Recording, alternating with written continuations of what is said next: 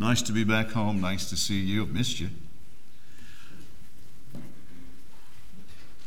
As we get started this morning, I want to just reflect a little bit about what we've talked about already. I mean, there's been so many things that have been so God moments already. The mission story. I've been in Sofia. I've walked those streets. Did a whole series of evangelism in Bulgaria in fall of 2017. So I was in Varna and Sofia and Silistra, the town that I was in. In fact, I received so many birthday wishes from those that I met in Silistra, to the point that several of the young ladies refer to me as Dad. It's one thing to see it on a screen. It's a whole nother thing to be there. They're just like us, trying to put one foot in front of the other, wrestling with the same things, except they are 30 years out of communism in Bulgaria. They're 30 years away from communism, which means that the generations that were born that did not know that are barely 30 years old, and yet that influence is still strong there. And so the work that they're doing and the life that they're living inspires you. And so I would add my voice to clearly this 13th Sabbath, make plans for a special offering for that church in Sofia. I've seen the folks, I know them personally. Not those that were in the video, but I know them personally and love them dearly. The other thing that was moving, I appreciate what you shared, Todd, about Dante. But you know, we don't need Dante's experience, as good as it is, because we have an experience. Right here, in this church, not long ago, we needed bicycles. And we thought maybe, Lord, give us 50. He gave us 51. And it was like, no, Lord, now we need another. We actually needed 100. And through prayer, God moved on hearts. And that other 50 became 46, 47, 48, 49. And just as the sun was setting on the Friday before that Sunday, bike number 50 was promised. Only God does those things. But only God does them when we, like Dante, believe. And that was a humbling experience for many of us that were in working with that. And it's a worthy example. Dante's example is worthy. I don't know about you, but were you touched when you heard his prayer? Papa? Do we have that kind of view that we could come not with our heads bowed and our eyes closed and making sure we're not making any wrong moves? Could we come in the presence and look at him and say, Daddy, Papa? And there's something about having that in our mind.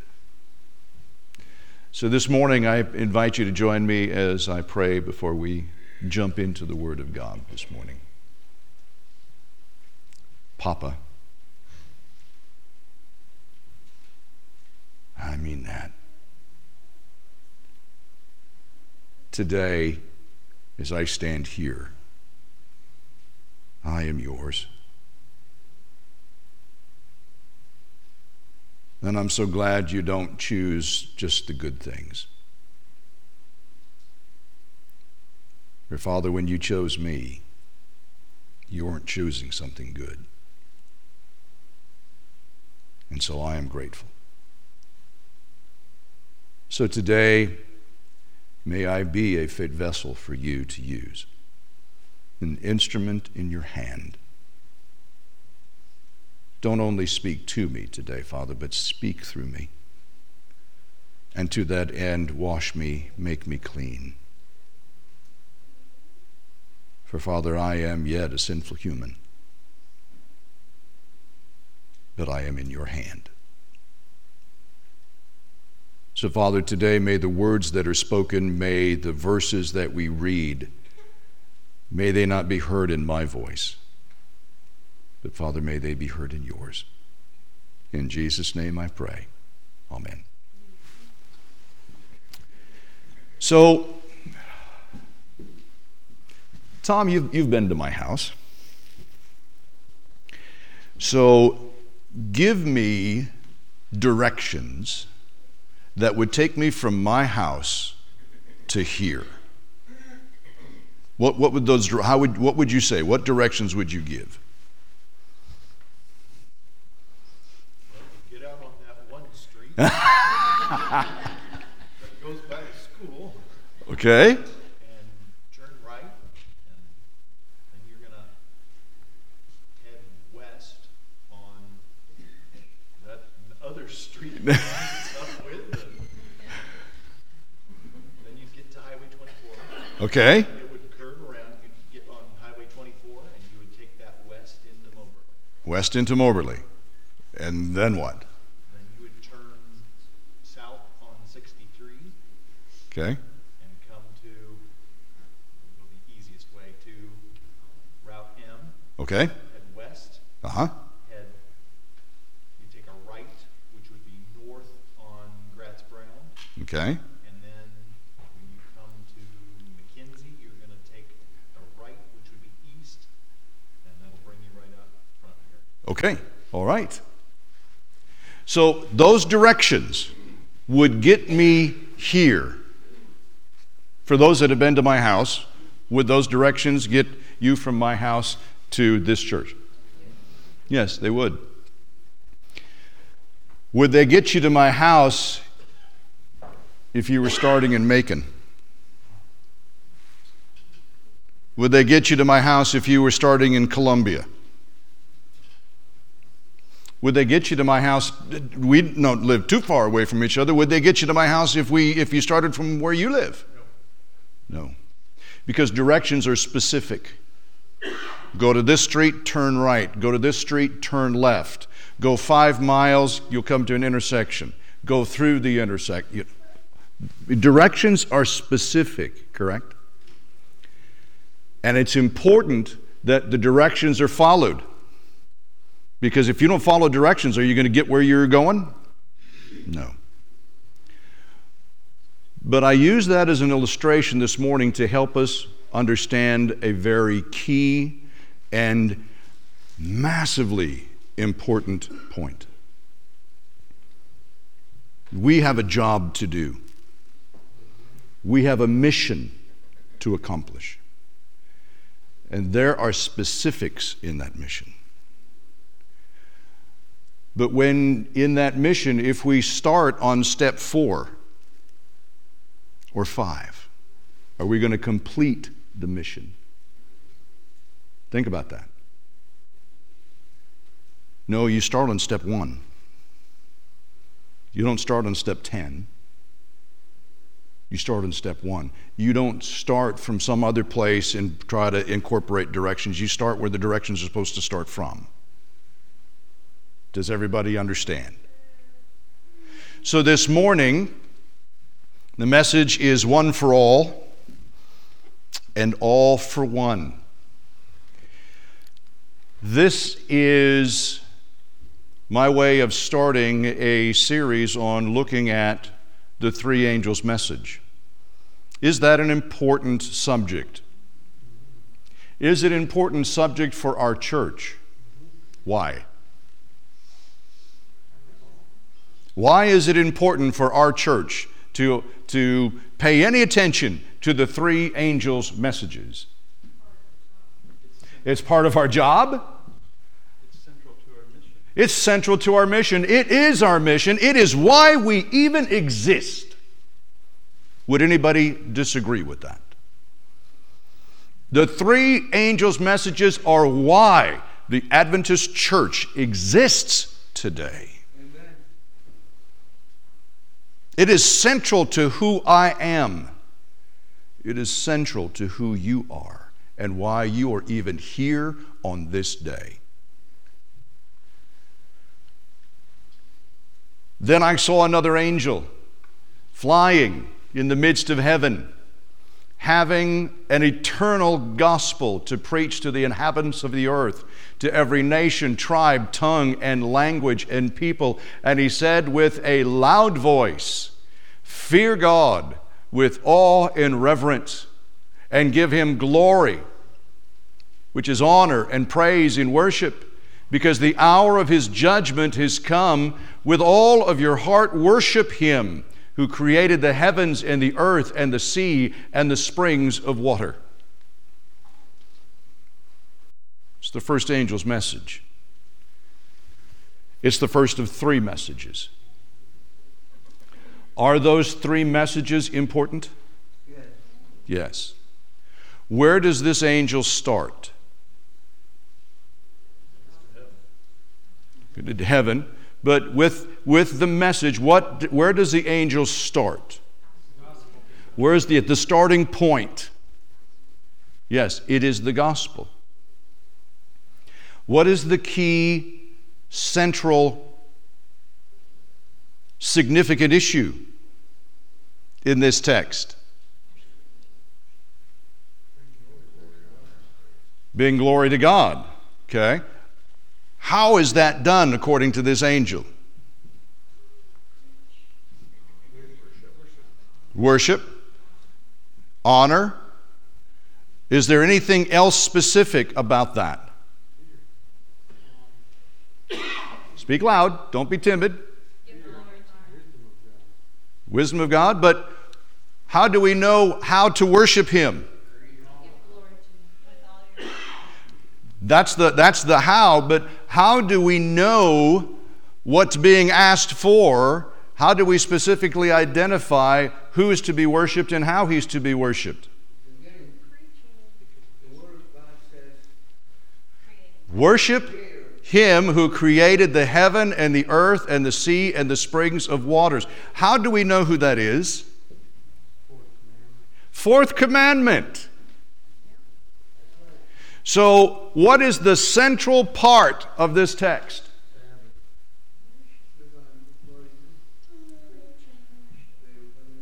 Yeah, I'm hearing lots of different things.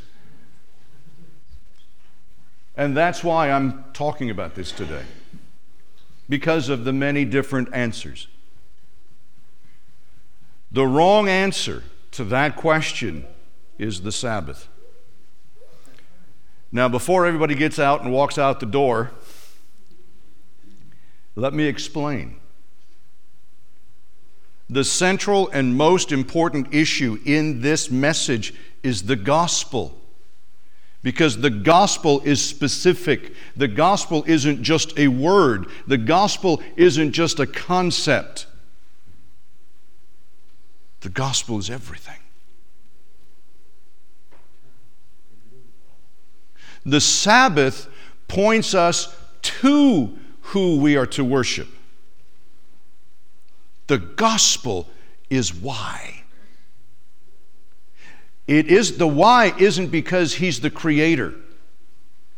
The why isn't because he's been identified in the fourth commandment, because the wording of the fourth commandment is the same as the wording right there.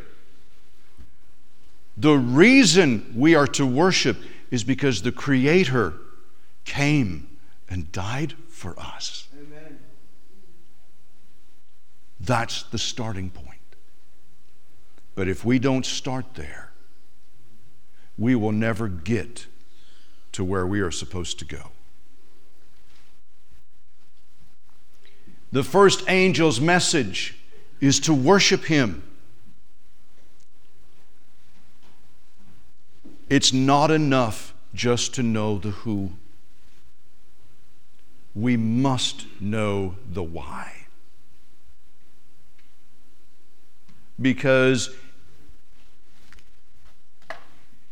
When we understand this controversy is between two entities, the devil and Jesus. Deception is predicated on what, have I said? Truth. Or else it cannot be deception. When you have the systems of worship that are pagan, and they're worshiping pagan gods, what condition must those gods be kept in? They must be appeased. They must be kept happy, because we don't want them angry. And how do we keep those pagan gods appeased? Sacrifice. And sacrificing what? All the way to sacrificing our kids, human beings. You see, this becomes so important for us to be clear on because it is a lifelong problem since the dawn of time. It's been a misunderstanding. And there is no safety in habit. There is no safety in ritual. You see, because the Bible says, who is the one that was wise in the Bible? Solomon. Solomon is known as the wisest man in Scripture. God chose him, set him apart. He prayed to God and said, look, I don't want to pray for a long life. I don't want to pray for a big kingdom. Don't pray for riches. All I want is wisdom. And when we read, God answers that prayer and says, because you didn't ask for those things, you only asked for wisdom, I will give you wisdom and everything else. Kind of like Dante, in a way. How in the world do you go from that when you are praying in dedication of the temple that is finally built, and you're standing on the platform outside the temple and you are praying, and at the end of that prayer the Shekinah glory comes out of heaven and is visibly seen and comes into the temple, so that the sanctuary there in the temple is so bright and so glorious that the priests have to run out. They can't stand it. You read that. It's in Kings. Just read it. How do you go from that to within a few years, you are worshiping more on the hills outside of Jerusalem in the groves than you are in that temple that you dedicated, and you are taking your own children and sacrificing them on altars to appease pagan gods? How does that even happen?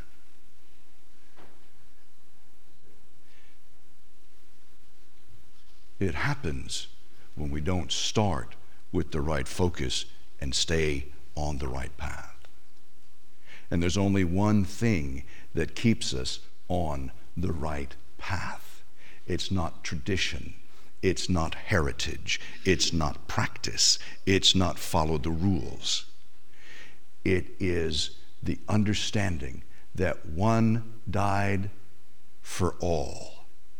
And because one died for all, then those who were died for should live, but never more live to themselves, but live for him who died. Right there, my friends, is the worship. And we're going to see that today. So we have to go and we have to understand this. So to do that this morning, I am not going to put words up on the screen. We're going to open up our Bibles. I don't care what version you use, but we're going to look up in our Bibles today. Open them up to the book of 2 Corinthians. Chapter 5. And the first thing I want us to understand, so please go there. 2 Corinthians chapter 5. I'm going to start in verse 13. We're going to go through verse 21. Now, what we need to understand in this is who talking? Paul. Who is he? Is he a credible source? Is he somebody to be said, yeah, I don't like what he says. I'm not going to do what he says. I don't like what he says. Is he someone like that? Why isn't he? Why isn't he somebody that can be dismissed? Because it's in the Bible. Because he himself talked to Jesus. He was handpicked by Jesus. But that alone, as strange as it may sound, is not enough. It is because of who he was. You see, I've used this enough to say, and I'll use the point here again, would I be a credible person to teach a woman what it's like to give birth to a child? Nope, with a capital N. The reason Paul is credible is not because of Road of Damascus, not because his name was changed. The reason he's credible is because he was the one who was totally antagonistic and convinced in his mind that what he was doing that was totally counter to the gospel was correct.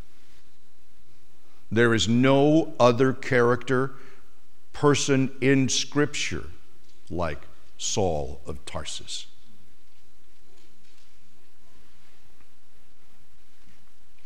And so when we understand, here's what's going on. Paul says, if we are beside ourselves, it is for God. Or if we are of sound mind, it is for you. Why would he even say such a thing?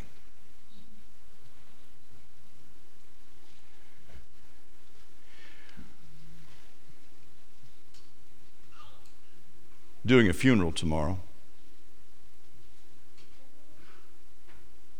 If you read my post on Facebook about my birthday, I spent my birthday in ministry, working with a family who lost their dad. Patriarch of the church, one of the patriarchs of the Mid Rivers Church, where Sonia and I spent a lot of time, where our ministry began, Larry Everly. I'm saying this to use to a point. We began to think of memories, and I remember the memory that stands out in my mind is Larry and I were working, we were putting up the walls of the gymnasium there at the church. The church was being built. Elder Corridon was the pastor. Wasn't even ordained yet. I mean, it was long ago. And we're putting up the walls, and we're putting the sill cap on top of the walls, the other plate that's on top of the walls. And Larry and I are up on the scaffolding, and I'm kind of straddling them and nailing them down. Larry's setting them in place. I mean, and you know, they're 15, 16-foot walls, you know, in a gymnasium. And Larry calls down to his son, Christopher, and says, "Hey, give me another 2x6. Christopher looks up and says, "When I'm good and ready." It's like my first Sunday there, and I'm going, oh my goodness. This kid's going to get beat to death. What's he talking about? He's being so disrespectful to his dad. I'm just waiting for Larry just to, I don't know them. But I'm waiting for Larry just to blast him. Larry just says in a calm voice, "Well, you ready yet?" Christopher says, "Certainly." It's Three Stooges. When the family was thinking about all of that, that was the memory they first went to when they wanted me to do the sermon, to do the message, is because of that. I say that to understand here, why is Paul saying, if I sound crazy? The old adage with the, Groucho Marx, "Doc, it hurts when I do this." Well, don't do that.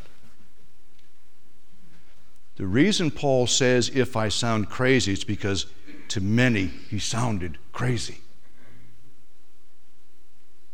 So we have to understand what we're about to read sounds ridiculous.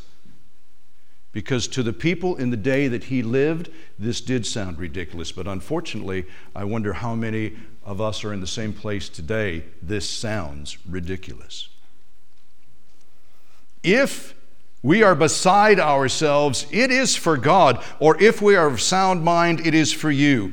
But Paul says, for the love of Christ compels us, because we judge thus. The word compelled. What are some of the other versions that we have here in the room this morning? Does anybody have a different word than compelled? Constrained, that's a popular one. Controlled. When you are compelled, when you are constrained, is there any other option? Can you do anything else? No. For the love of Christ constrains me.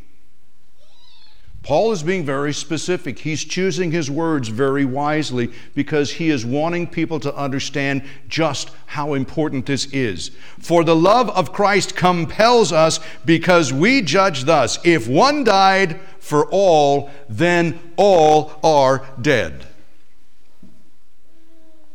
Because if that statement isn't true, what does Paul say in another place? Then your faith is in vain. Jesus' death was not enough. And he died for all, that those who live should no longer live for themselves, but live for him who died for them and rose again. So, my friends, is there anyone in the room this morning that is in that category? Is there anyone here in the room that you are here in this verse? Raise your hand. Oh, please, raise your hand. Raise them both if you need to. Friends, this is you and me in the Bible. We are those that Christ died for, all of us. And he did this, that those who then live should no longer live for themselves. If we are in this verse and he died for us, but yet we are alive, who should we live for then? Continue our life going on as, just as normal, going back to the same things, doing the same habits, living the same life? Is that what this verse is saying? No. It's saying now we live for the one who died for us. We no longer live for ourselves. So the question is this morning. Look at the picture. You see all the different hands? I want you to really look at the hands and look at the characteristics of what you see. Do you see differences? Does anything jump out at you? Oh, tattoos. Yeah, what does the Bible say about tattoos? It says don't. But you see tattoos there. Is there anyone here he would not die for? No. Is there anyone he would not die for in the current condition they're in this picture? No.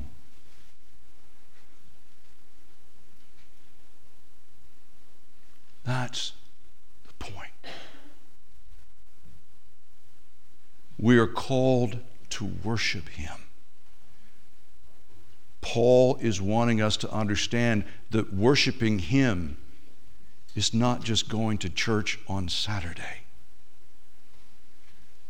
Worshiping Him is wanting to be like Him. Amen. Worshiping Him is want to be so much like Him that you copy Him in everything that you do. I mean, you ever watched little kids? They'll copy mom or they'll copy dad. That's not by accident. It's built into our DNA. Those who are well don't need a doctor, just like those who are righteous don't need a Savior. Jesus, somewhere between AD 30 and AD 33. Mark 2:17. The idea is that Jesus did not just die for somebody out there, somebody who's different than me, somebody who doesn't know what I know. He died for them. And the idea that Paul is trying to understand and trying to get across is this, and it's something that he says in the book of Galatians. The Jews are saved the same way the Gentiles are. That would be ridiculous in his day. That would be to say this: Adventists are saved the same way Catholics are. Adventists are saved the same way Mormons are. Adventists are saved the same way Satanists are. Do you get the point? The world isn't saved the way Adventists are saved. But if we're not careful, sometimes that may be what comes across. Paul is helping us to understand, therefore, in verse 16, therefore does what? What's the good hermeneutic? When you're taught, when you read a therefore, where is it pointing you? To what you just read.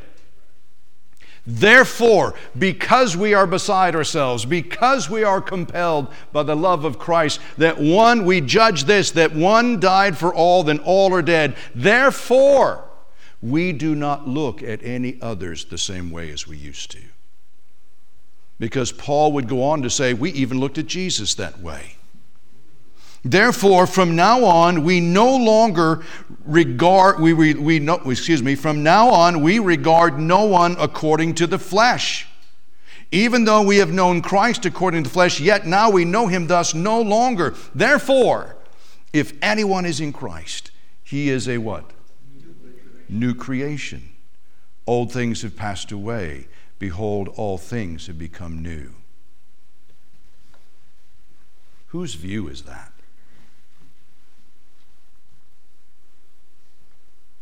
Whose view is that? What we just read. Therefore, if anyone is in Christ, he is a new creation. Old things have passed away. Behold, all things have become new. Whose view is that? That is Christ's view. That is heaven's view.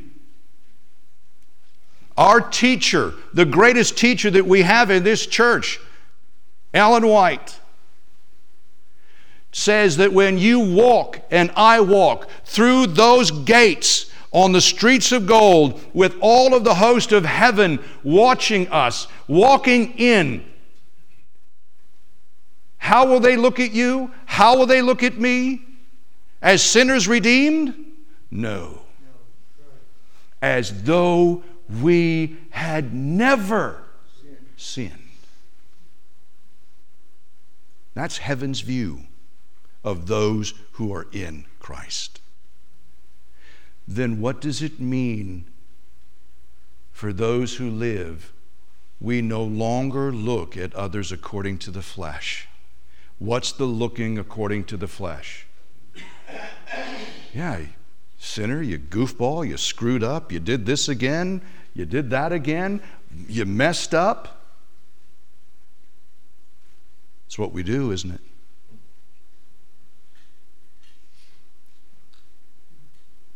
Ever had a pastor tell you how much you messed up? Ever had a church leader tell you how much you messed up? Ever have a parent tell you how much you messed up? Ever been the parent that's told you how much you messed up? Ever been the preacher that's told you how much you messed up?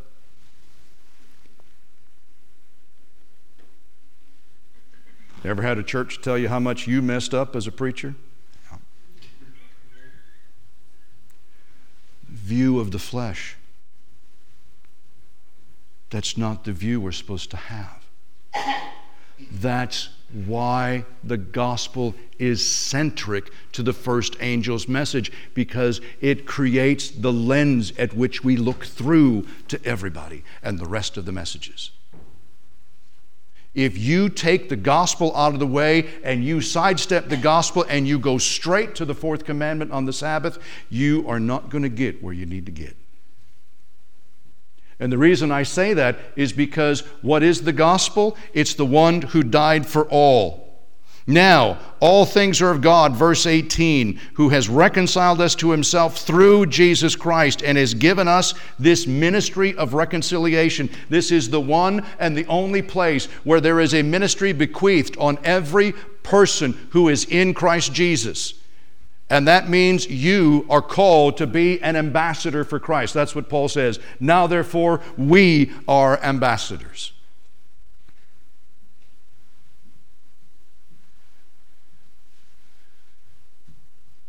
We are no longer to live for themselves, but to and for him who died and was raised again for their sakes. What is Paul? How does Paul explain the gospel? He explains it as it's everything. You see, because Saul of Tarsus was probably on his way to be the next high priest of Israel. There's nothing that says that, but it's not hard to consider when you research and study where he was at, who his teacher was, Gamaliel, all the things that he was doing. He was a rising star in the Sanhedrin. He knew the prophecies. He knew the traditions. He knew the laws. He understood the sanctuary. He understood the sacrificial system. He understood the seventh-day Sabbath. He understood God as the father of Abraham, Isaac, and Jacob. He understood the promise of the one coming. He understood all of that. And yet, when he meets Jesus on the road to Damascus, he will tell the church in Philippi, I count everything of those things as dung, rubbish, for the knowledge of Jesus Christ. Amen.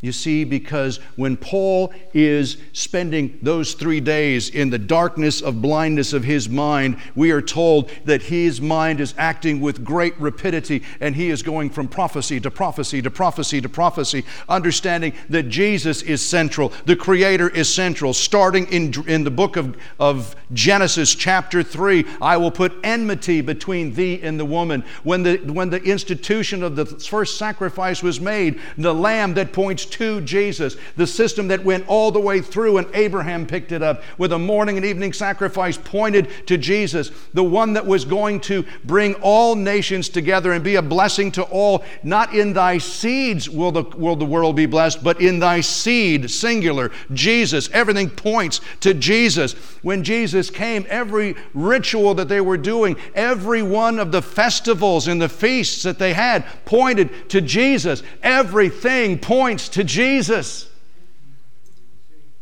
Every prophecy we preach points to Jesus. Not 2,300 days so you can figure out what's happening to point the end and the judgment. Not knowing the 70 weeks so we can prove that the papacy is wrong. To point out that the rapture is wrong. Everything points to Jesus. Everything is built on the gospel. And if you're not starting on the gospel, you're not going to get to the kingdom. Which is why Jesus said, you go out to the Pharisees, you go out and you proselytize and you win converts and you make them twice the sons of the devil you are. Ouch! Why would he say that to them? Because they had rejected Jesus. They chose tradition over Jesus. In fact, they continued, after the temple curtain was torn in two, they continued the sacrificial system, rejecting Jesus. When Peter and John and the rest of them were preaching the gospel, they tried to shut them up because they were destroying the temple. They were destroying the sacraments. They were destroying the sacrifices. They were destroying all of that.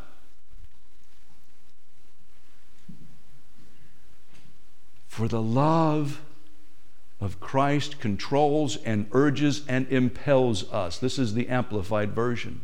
Because we are of the opinion and the conviction that if, you see, that if is important. If you believe that Christ died, then who did he die for? All. Not just Sabbath keepers. He died for pagans. He died for Romans. He died for Greeks. He died for Gentiles. He died for all. And if he died for all, then everyone's penalty has been paid. Amen. So then, how does Noel look at me? As that goofball pastor? Or as the pastor that's been forgiven? How does pastor look at Noel? Goofball that, boy, it's taken a long time to get her learning how to do this clerk stuff. That's a hard job. Or do I look at her as a child that's been forgiven? And depending on how I view her, will that change how I treat her? Will it change how she feels, how I treat her? Absolutely. You see, that's what worshiping God is. It's not just coming to worship on the Sabbath. And don't anybody ever go away from here. And you can re-listen to it on YouTube, because I'm going to say it plainly. I am not saying worshiping on Sabbath isn't important. I'm not saying that. But worshiping on Sabbath is not enough. There is more. And Paul makes it clear what the more is. In fact, so does Ellen White. This was the verse of the day. We are to, it's an eternal gospel. It's the first thing mentioned. It's the first angel. It's being said with a loud voice. How much more emphasis could be put on it? Everything is about the gospel, to preach to the inhabitants of the earth, to every nation, tribe, language, and people, said with a loud voice, fear God. Be afraid of him? No. Respect him with awe and reverence. Why? Because he's the creator and he died for you. Amen. He paid the penalty of his own law. He's the one that wrote the law. He's the one that said if you break the law, you die. And he's the one that said, nope, Ken's not going to have to. I'll die for him. Is Ken ever going to be afraid of him? Never. But he will be in awe. Are you in awe of God? Are you in awe of heaven? I am. Because I look at me through eyes of the flesh. I know me. It kills me. You see, because you know the phrase, you can never unthrow a rock. You can regret it. You can have remorse over it, but you can never unthrow it.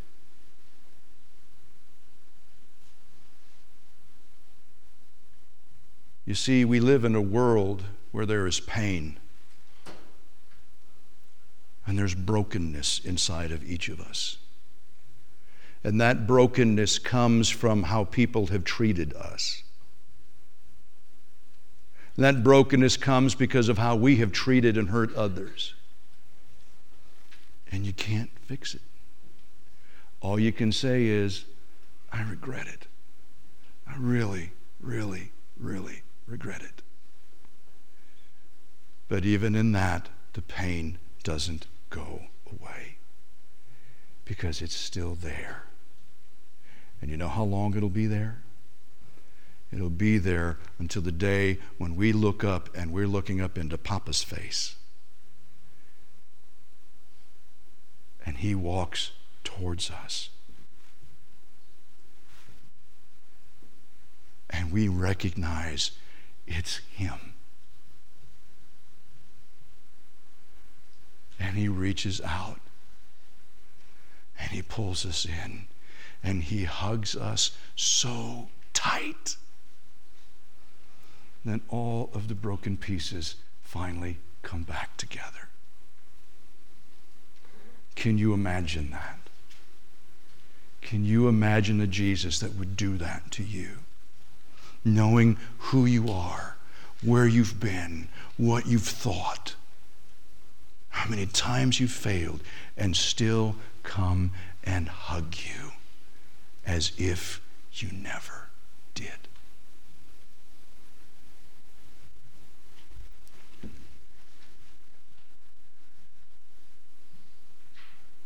This is what one of our great teachers has told us. Love to man is the earthward manifestation of the love of God. I really appreciate, I noticed out there in the foyer. Dan, did you make that? Dan put it together. Well, all three of you, I mean, I just recognize the barnwood. That's what I recognize. So, it's lovely. It is so appropriate. It takes the Ten Commandments, the law of love, and puts it in such a beautiful display of the two laws that God would talk about, love to God and love to man. Love to man is the earthward manifestation of the love of God. It was to implant this love to make us children of one family, that the King of glory became one with us, and when his parting words are fulfilled, love one another as I have loved you. How did he love us? On Calvary. By going and taking all of the sin, all of the mistakes, all of the screw-ups, all of the wrong theology, all of the hurt and pain I've inflicted on somebody else. He took all of that for me, and he bore that on Calvary, and it broke his heart. And he did it for me. That's how he loved me. And when I understand that that's how He loved me, He says, when the parting words are fulfilled, love one another. So when I am willing to take Ken's faults and Tom's faults and Jolene's faults and your faults and put them on me and bear them as if you weren't that way at all. And there's no separation between us. And there's only love, as if there was none of that at all. Can you imagine what it's like to have a relationship with somebody who's never messed up? Who in your entire life has always, those are those grandmas and grandpas. You kind of look at that, you know. There can be those. But that's Jesus. And He says, when we can be that way, then this is fulfilled. And how important does she say it is? How important? When we love the world, and that's not just here in this sanctuary. Those that are like us, those that worship on the same day, those of us, and fill in the blank, that do blank like us. When we love the world as He loved it, then for us His mission is accomplished and we are fitted for heaven. Now wait a minute. What did she just say? What fits us for heaven? But I thought obedience fit us for heaven. Now, I'm being facetious here on a point to drill the point home for us to think about. We are fitted for heaven, for we will have heaven in our hearts. And what is heaven? Love. The love that embraces it all. The love that doesn't care what you've done. The love that doesn't care where you've been. The love that only cares you here. And I have died for you. And how is that love to be transmitted? That's the gospel. How is that love to be transmitted? Is it enough for, okay, I'm the speaker, I'm the teacher, I'm the lecturer, I put it nicely on a screen, I made it look really good, and I have now shared the gospel, right? No. It's when two people who have been at odds, bitterness, hurt, can by that grace put that all aside and be brethren as if none of that ever happened. And when one does that, and another one does that, and another one does that, and another one does that, and then 2 more do that, and then 4 more do that, and then 8 more do that, and then 16, and then 32, and then 60. Do you understand the aspect of multiplication in that way? That's how the gospel is spread, not by just talking about it. That's what Paul says. Therefore, if one died for all, then all are dead. And those that live should no longer live for themselves, but live for the one who died. And worship Him by becoming like Him, by being Him. And the only way we can do that is there's no copycats here. There's no cheap duplication. Paul says, it's by Jesus living inside of me. That's the only way Paul knew how. I die daily. I am crucified with Christ, yet I live. But the life I live in the flesh, I live by faith in the Son of God, who loved me and gave Himself for me. That's why Paul is credible. If I would make this up, you could say, yeah, that's just your idea. That'd be right. Because my words aren't written in that book. But this is Paul talking. He said, we are now called. Follow me along and we'll finish this up.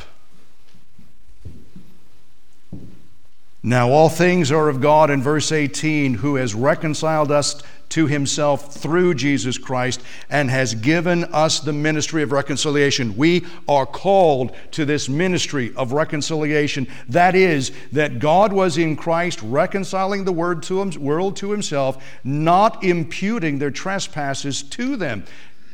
Do we understand that? What does not imputing mean? Somebody put that in modern English.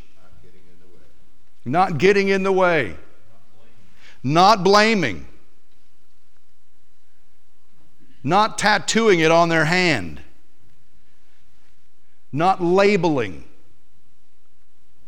Oh, that's that. Fill in the blank.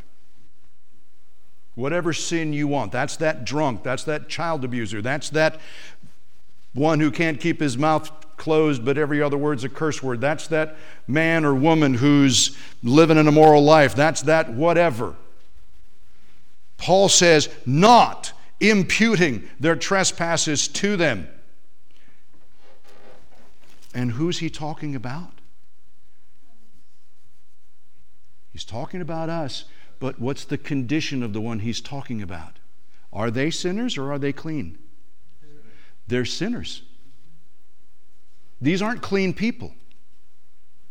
Because if they were clean people, then what does it mean to not impute their trespasses? Their trespasses are there. They're sinful people. You and me. This is you and me. Not imputing their trespasses to them, and has committed to us the word, that same word of reconciliation. Now then, we are ambassadors. An ambassador is one who speaks for, but never as, the king. The one who speaks for God, but never as God. And you see, this controversy all started. Why are the three angels' messages so important? Because the controversy started because someone wanted to talk as God. And you can see his work all the way, starting with Cain, going to Nimrod, going all the way down to the pagans, and all the way down into even the children of Israel, where the priests and the Levites stopped being ambassadors and started being gods themselves. And when the God came, do you understand this? When Caiaphas was in that council and said, it is better that one should die than what? We lose our place. Who's the we? The Sanhedrin. The gods of the Jewish world. They were rejecting the God of heaven. And they continued to reject Jesus and reject the gospel and fight against it over and over until finally they were out. Time ran out. That's why this is so vital. Now then, we are ambassadors as though Christ were pleading through us. We implore you on Christ's behalf to be reconciled to God, for he made him who knew no sin to be sin for us, that we might become the righteousness of God in him. My friends, we sang about it. We sing about it all the time. Live out thy life within me. The temple, this temple, has been yielded and purified of sin, not by anything I've done, but by the baptism of the Holy Spirit. Let thy Shekinah glory now shine forth from within, and all the earth keep silence. This body henceforth be thy silent, gentle servant, moved only as by thee.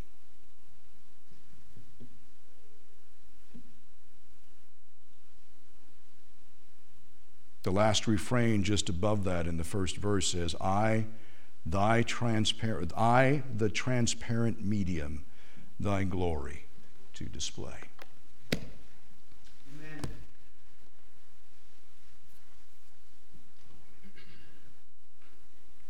Some of you may be thinking, man, he sure is stepping on my toes today. I'm not. I'm stepping on mine.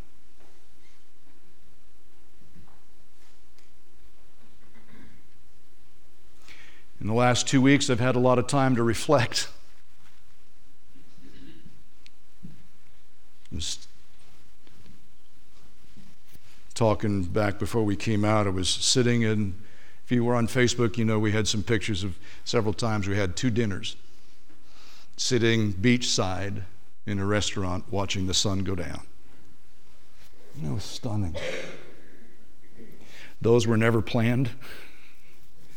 Those were never, it just happened. We just got in the right place at the right time and were sat at tables right, it was just like, wow. And then the last one was down in the Keys, right by the 7 Mile, the really long bridge. And there's a restaurant just right down below it on the left-hand side. A very good restaurant. And we were there, had a beautiful seat, a seat that we had heard others going, man, I wish we could sit there. We actually heard us like, I feel a little guilty. But we ate our meal and we just sat there and watched the sun go down. And I took a video of it as the sun was going down. And there was a song playing. It wasn't a Christian song. There was a guy and a couple of guys and playing music and singing, and it was a Jimmy Buffett song. Changes in latitude, changes in attitude. As I watched that sun go down and as I reflected on things, I was reflecting on my own life and realizing that your pastor has not been a pastor like I just preached. I've not looked at you and not imputed your sin to you. I've not fulfilled these passages. I've not been an ambassador. I am sorry.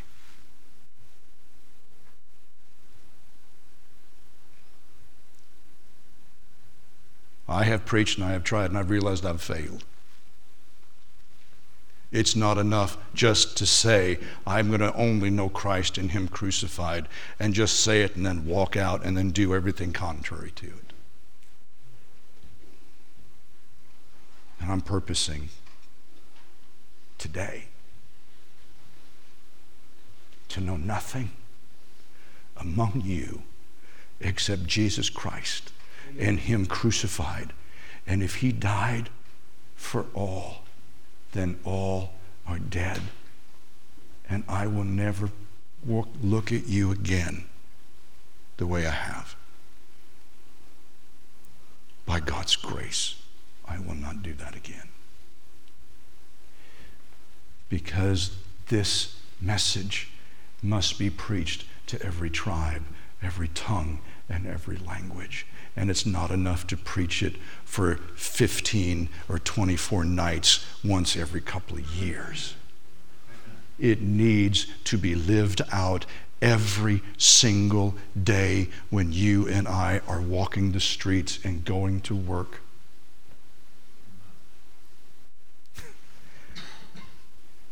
I'm going to be transparent this morning. Sonia's not here. She had a really bad headache, really bad night.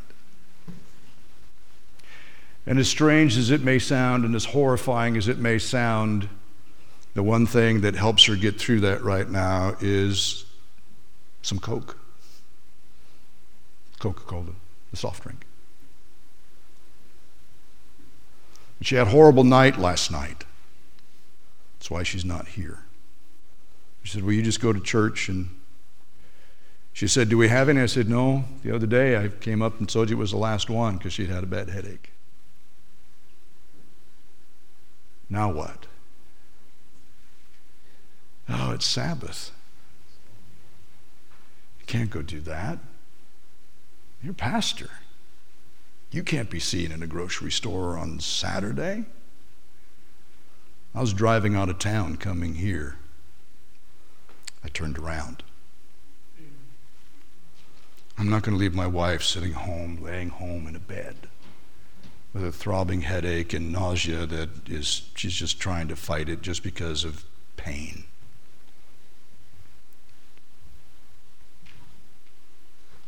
And I thought, oh man, this town, they know I'm an Adventist pastor, and boy, if my church members ever found out about it. I drove up to the grocery store, Pringer's there on Main Street. Walked in, and one of the clerks, Kim. Hey, how you doing today? I went, great. She says, so am I. Great. I'm just glad to be on this side of the dirt this morning. And I went, yeah, me too. Checked out. She was just so bubbly, and she said, yeah, a couple years ago I didn't know if I could say that. I went, oh, why? I had open heart surgery and I about died. And I went, I know what that's like. My wife had cancer really bad and was afraid of that. She said, oh, then you know. And I said, yeah, I know. And I said, and then last year I got it. She went, no. I said, yeah. And it wasn't the good, it was the bad one. And now I got to go in for a heart. And she said, I will be praying for you.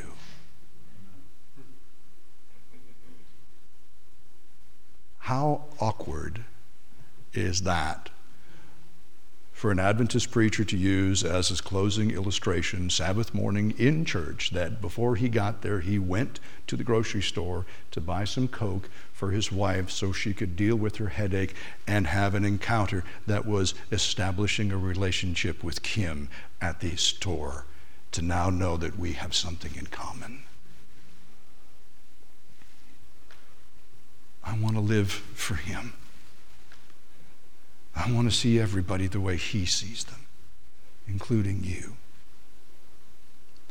And I believe that when we do what Sister White encouraged us, that indeed will fit us for heaven, because heaven will be created in our hearts.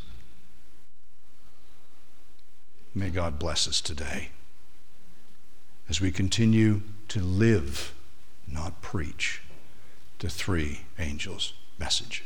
Amen. Jolene, would you keep playing,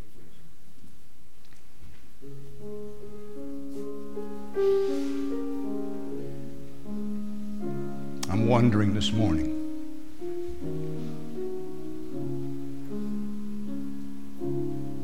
as we've sung that song, if there's someone who says that's the only place I want to be, is at the foot of the cross.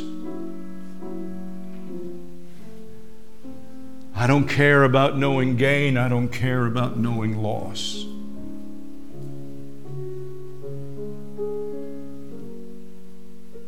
The two wonders I confess are the wonders of my unworthiness and the glory of the cross that won, the one who didn't have to, who with a word could have spoke us out of existence, and it would have been so much easier. But he didn't. And not only did he die for Jody, die for you, but this day in heaven, as he is watching us, he looks like us. He took our form. He gave up the ability to be in every place at one time because he can no longer do that. because of me, because of you. That's how much He loves us. How can we refuse that? And if we could just tell that to the world, what difference would it make? I wonder this morning, I want to know anything other than Jesus Christ and Him crucified. And I'm wondering if there's anybody else who wants to make that profession this morning. And if you do, please come and stand with me as I close out in prayer.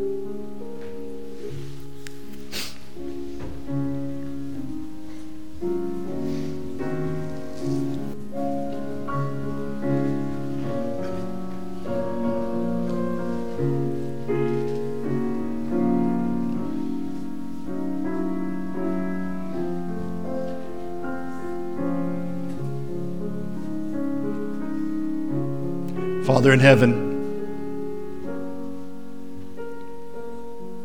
it is a wondrous love that we cannot even begin to comprehend because of the magnitude of our unworthiness. And yet, it is real, and it is the truth, and it's who you really are. So Jesus, today we confess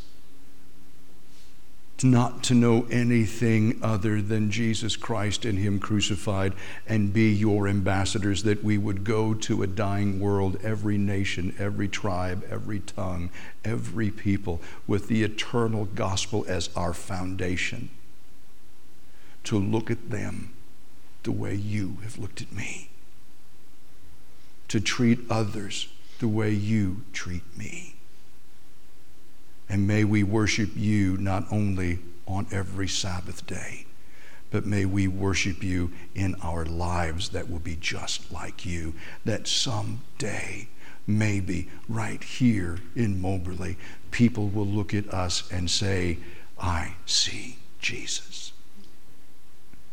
That is our prayer, and that is our plea. In Jesus' name I pray. Amen.